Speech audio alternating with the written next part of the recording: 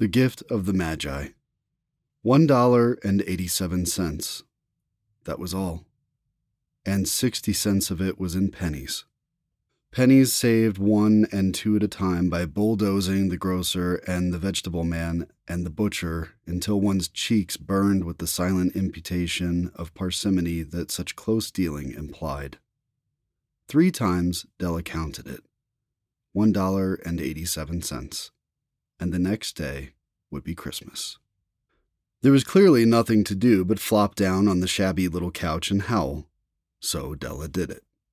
Which instigates the moral reflection that life is made up of sobs, sniffles, and smiles, with sniffles predominating.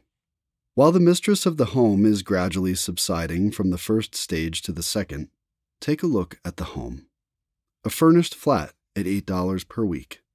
It did not exactly beggar description, but it certainly had that word on the lookout for the mendicancy squad.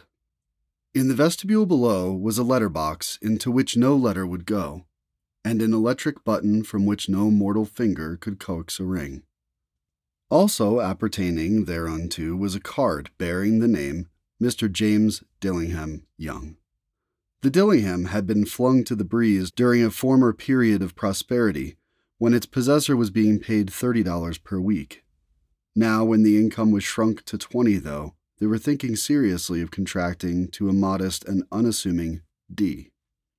But whenever Mr. James Dillingham Young came home and reached his flat above what he called Jim, and greatly hugged by Mrs. James Dillingham Young, already introduced to you as Della, which is all very good.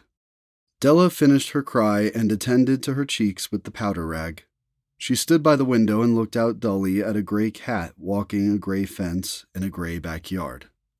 Tomorrow would be Christmas Day, and she had only $1.87 with which to buy Jim a present. She had been saving every penny she could for months, with this result. $20 a week doesn't go far. Expenses had been greater than she had calculated. They always are. Only $1.87 to buy a present for Jim. Her Jim. Many a happy hour she had spent planning for something nice for him, something fine and rare and sterling, something just a bit near to being worthy of the honor of being owned by Jim. There was a pier glass between the windows of the room. Perhaps you have seen a pier glass in an $8 flat. A very thin and very agile person may, by observing his reflection in a rapid sequence of longitudinal strips, obtain a fairly accurate conception of his looks. Della, being slender, had mastered the art. Suddenly she whirled from the window and stood before the glass. Her eyes were shining brilliantly, but her face had lost its color within 20 seconds. Rapidly she pulled down her hair and let it fall to its full length. Now, there were 2 possessions of the James Dillingham Youngs in which they both took a mighty pride. One was Jim's gold watch that had been his father's and his grandfather's. The other was Della's hair. Had the Queen of Sheba lived in the flat across the air shaft, Della would have let her hair hang out the window some day to dry, just to depreciate Her Majesty's jewels and gifts. Had King Solomon been the janitor, with all his treasures piled up in the basement, Jim would have pulled out his watch every time he passed, just to see him pluck at his beard from envy. So now Della's beautiful hair fell about her rippling and shining like a cascade of brown waters. It reached below her knee and made itself almost a garment for her. And then she did it up again nervously and quickly. Once she faltered for a minute and stood still while a tear or 2 splashed on the worn red carpet. On went her old brown jacket. On went her old brown hat.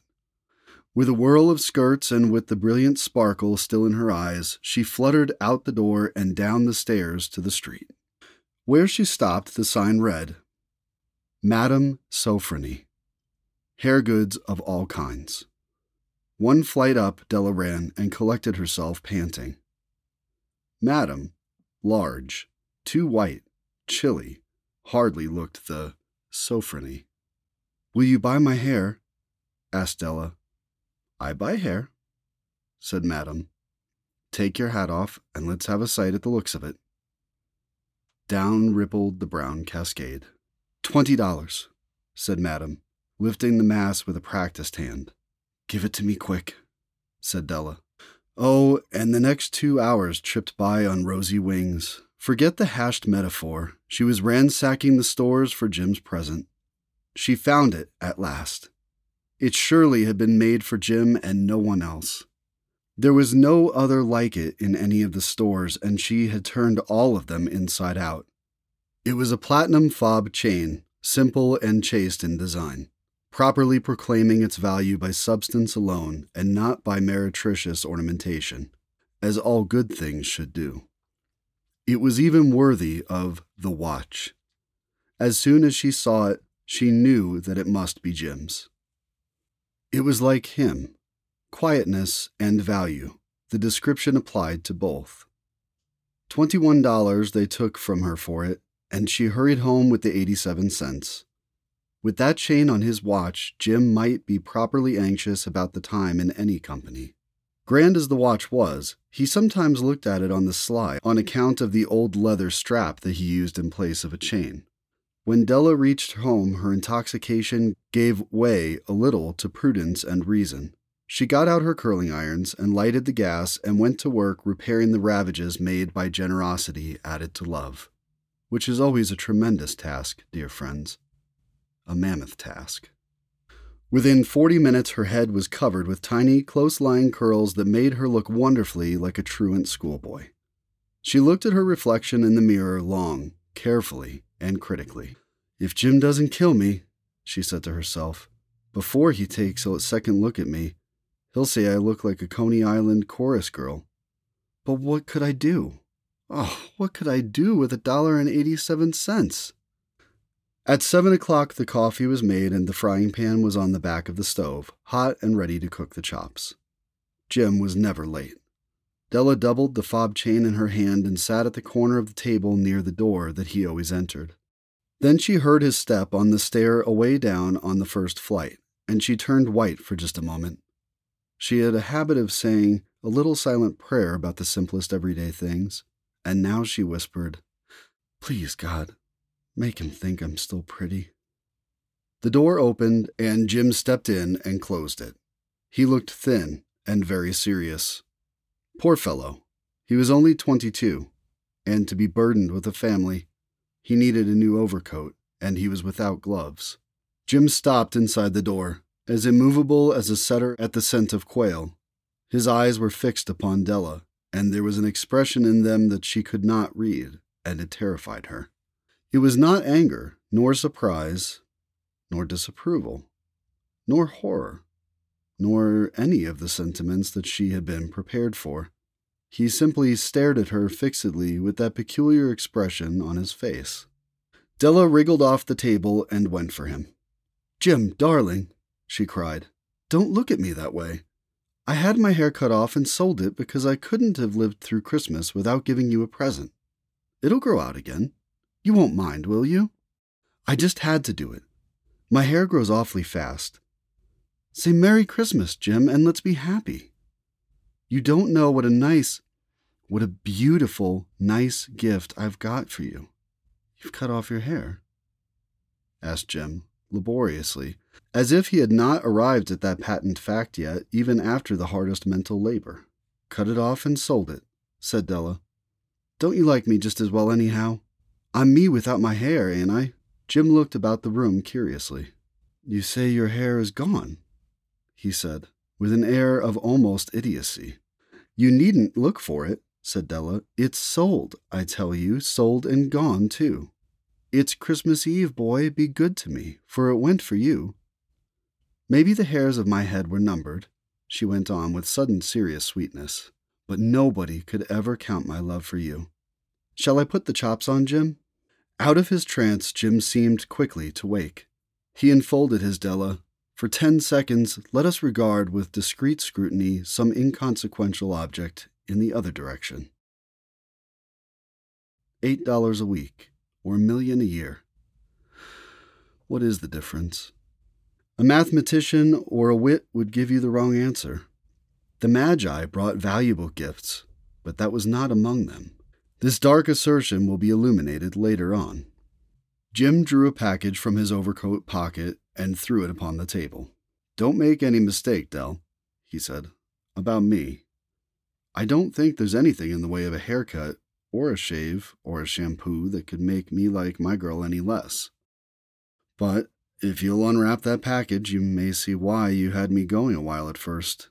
White fingers and nimble tore at the string and paper.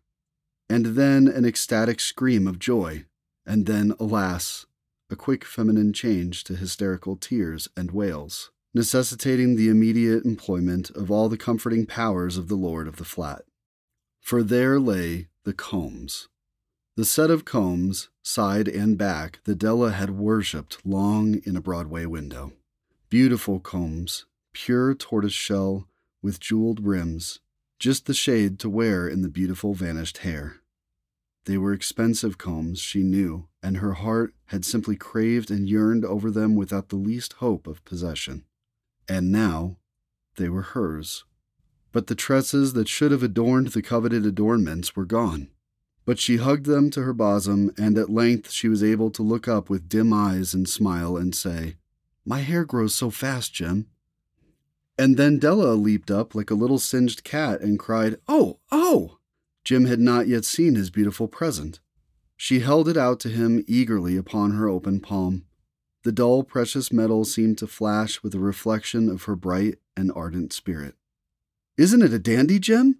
I hunted all over town to find it. You'll have to look at the time 100 times a day now. Give me your watch. I want to see how it looks on it." Instead of obeying, Jim tumbled down on the couch and put his hands under the back of his head and smiled. "Dell," said he, "let's put our Christmas presents away and keep 'em a while. They're too nice to use just at present. I sold the watch to get the money to buy your combs. And now, suppose you put the chops on." The Magi, as you know, were wise men, wonderfully wise men, who brought gifts to the babe in the manger. They invented the art of giving Christmas presents. Being wise, their gifts were no doubt wise ones, possibly bearing the privilege of exchange in case of duplication. And here I have lamely related to you the uneventful chronicle of two foolish children in a flat who most unwisely sacrificed for each other the greatest treasures of their house. But in a last word to the wise of these days, let it be said that all who give gifts, these two were the wisest. Of all who give and receive gifts, such as they are the wisest. Everywhere they are the wisest. They are the Magi.